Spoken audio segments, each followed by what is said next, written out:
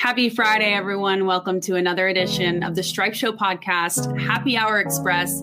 Everything you need to know from this week in golf in under 10 minutes. As you know, I'm your host, Samantha Marks. I'm going to get you caught up on everything you need to know from this week. We've got a lot going on. We've got the Valero, we've got the ANA, we've got the ANWA. Since I last saw you, my good friend Joel Damon, who we're basically besties now, he won on the PGA Tour for the first time. So we got to talk about that.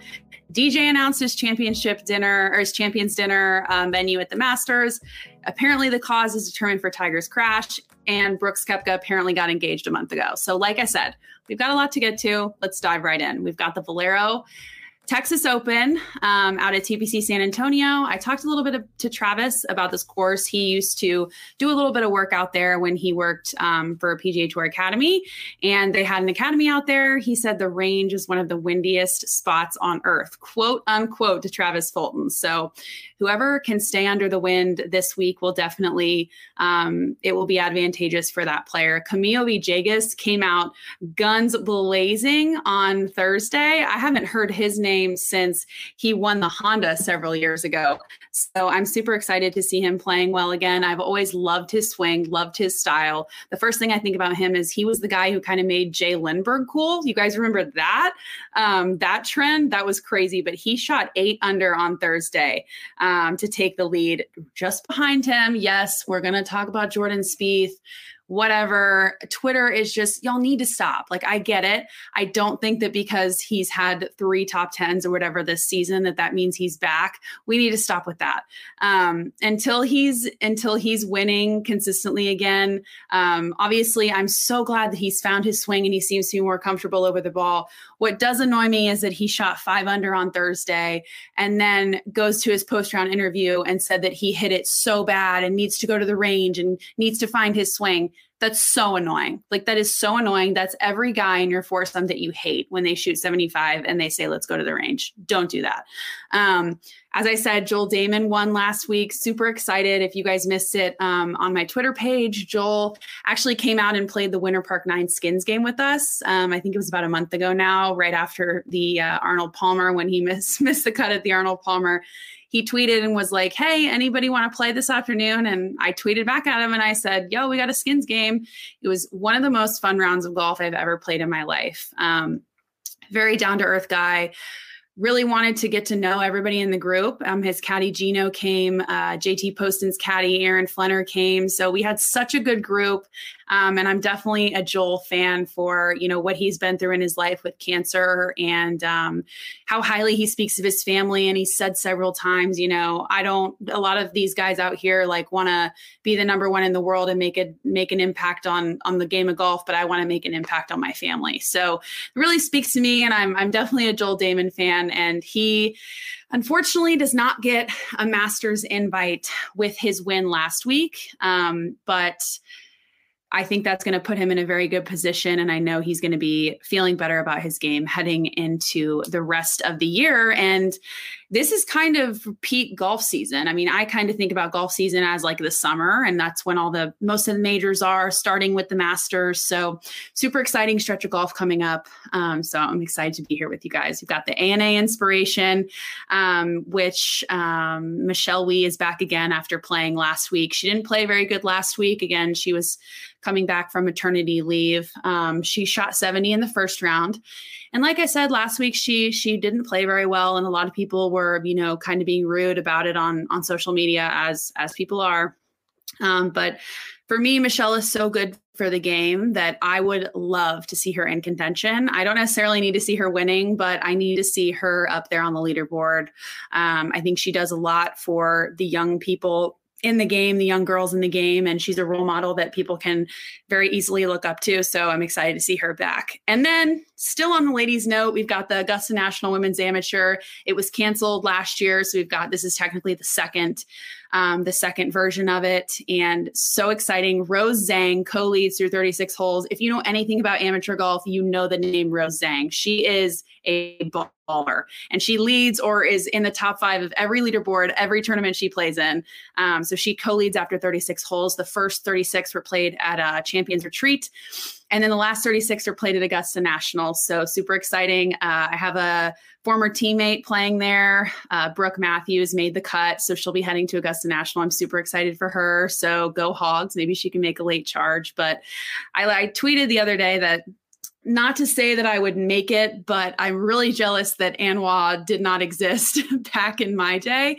I just couldn't imagine getting to play there when these girls are, 20 years old. Some are even much younger than that. So super exciting times for them, and excited to watch it on TV too. And then we've got the drive, chip, and putt leading right into the Masters, where Dustin Johnson announced his champions dinner, which is very bland. It's like mashed potatoes and something. And like, I was very unimpressed. If it tells you anything, I read what it was about an hour ago and I already forgot. So that means it just wasn't very catching to me.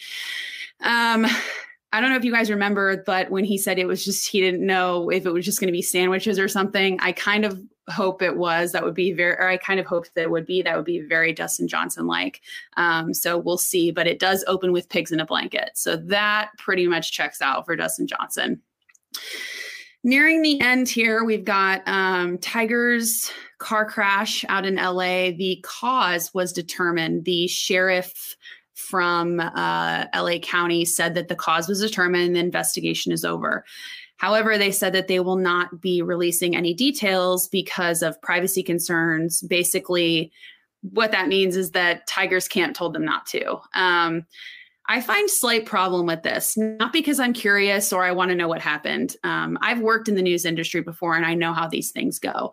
And this stuff is public record, to be honest with you. Like, you can go find an affidavit from most crimes that have been committed out there and read them as a citizen of the United States. So I think it's just a little bit protective. Obviously, I get it. He's a big figure in the game, a big figure in sport, a big figure in the world. But at some point, I mean, he does, and everyone should be treated equally. And that, in my opinion, from working in this space, I would be frustrated if that was, my job was to report on that case. And it kind of is. So again, I'm not saying that because I'm curious. I'm glad he's alive. I'm glad he's going to be fine. I'm glad he's home. But I think it's just a little bit, I think sketchy is the word I want to use, that there was no signs of impairment. No, nothing was wrong. It was just a freak accident. And now they're not explaining what happened. So I don't know. Again, I'm not the right person to ask, but I think that that was an interesting development this week. And I was just thinking about that. I was like, that's really weird. We haven't heard anything from Tiger, from anybody in his camp about, how he's been doing since he's been home, how his injuries are healing. So again, hopefully that that we find out something soon. So last up, we've got Brooks Koepka apparently got engaged. And this was announced on Thursday afternoon by Jenna Sims on her Instagram, and kind of took us all as a shock because it's April Fool's, right? Which there were so many crazy things on Twitter and Instagram, around April Fool's. And that was my first thought was, okay, well, this is an April Fool's joke, whatever. And then I saw the ring and it was the pictures and it was the whole thing. So the catch, though, is that it happened on March 3rd, which is about a month ago. So I'm trying to figure out why you would wait almost a month to announce your engagement. My first thought as a 26-year-old female is that maybe they were just waiting for the professional pictures, but I'm not sure. As we know, Brooks had surgery about 2 weeks ago on his knee. My joke on Twitter was that his knee looked fine in the picture where he was proposing to Jenna. Obviously not the case because it was 2 weeks prior. But anyway, nevertheless, Brooks and Jenna happily engaged. The pictures were awesome. The ring looks amazing. They were both wearing like t-shirts and Nikes. So definitely my kind of engagement. Somebody messaged me on Twitter saying congrats on the engagement because they thought that that picture of Jenna Sims was me. So I'm just going to go out on that note. And I can say that I can die happy knowing that somebody thinks I look Jenna Sims. So that's all I have to say about that. Congrats to both of them. But hey, we're right at 10 minutes. Thanks for bearing with me. This is my promise to you, bring you everything you need to know from this week in golf in under 10 minutes. The most amount of news, the least amount of time, as I like to say. up what happened, and we'll meet again next week. And guess what? It will be Masters Week, and I've got some exciting stuff coming up.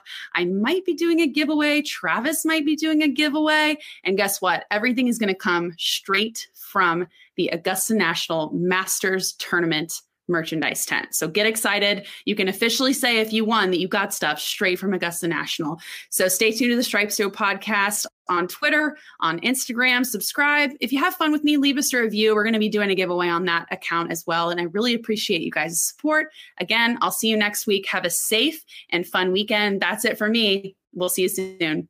Let's take a second to talk about the guys and girls over at Encore Golf. Encore has earned a reputation of having the most cutting-edge technology in their golf balls that the industry has seen in quite some time. Their team in Buffalo, New York, is changing the script of golf technology through the perimeter-weighted designs, use of high-density particles, and even a nano-transitional layer in their latest creation, which offers players enhanced accuracy and control for every shot on the course and extreme velocity off the tee. They already have their award-winning Elixir and Avant 55 golf balls, but the new Vero X1 is the highest performance ball to date. With their full suit of golf balls, they are transforming the game for players of all skill levels. Visit encoregolf.com/Travis Fulton for more details about their products that are revolutionizing the game. Now back to the Stripe Show podcast.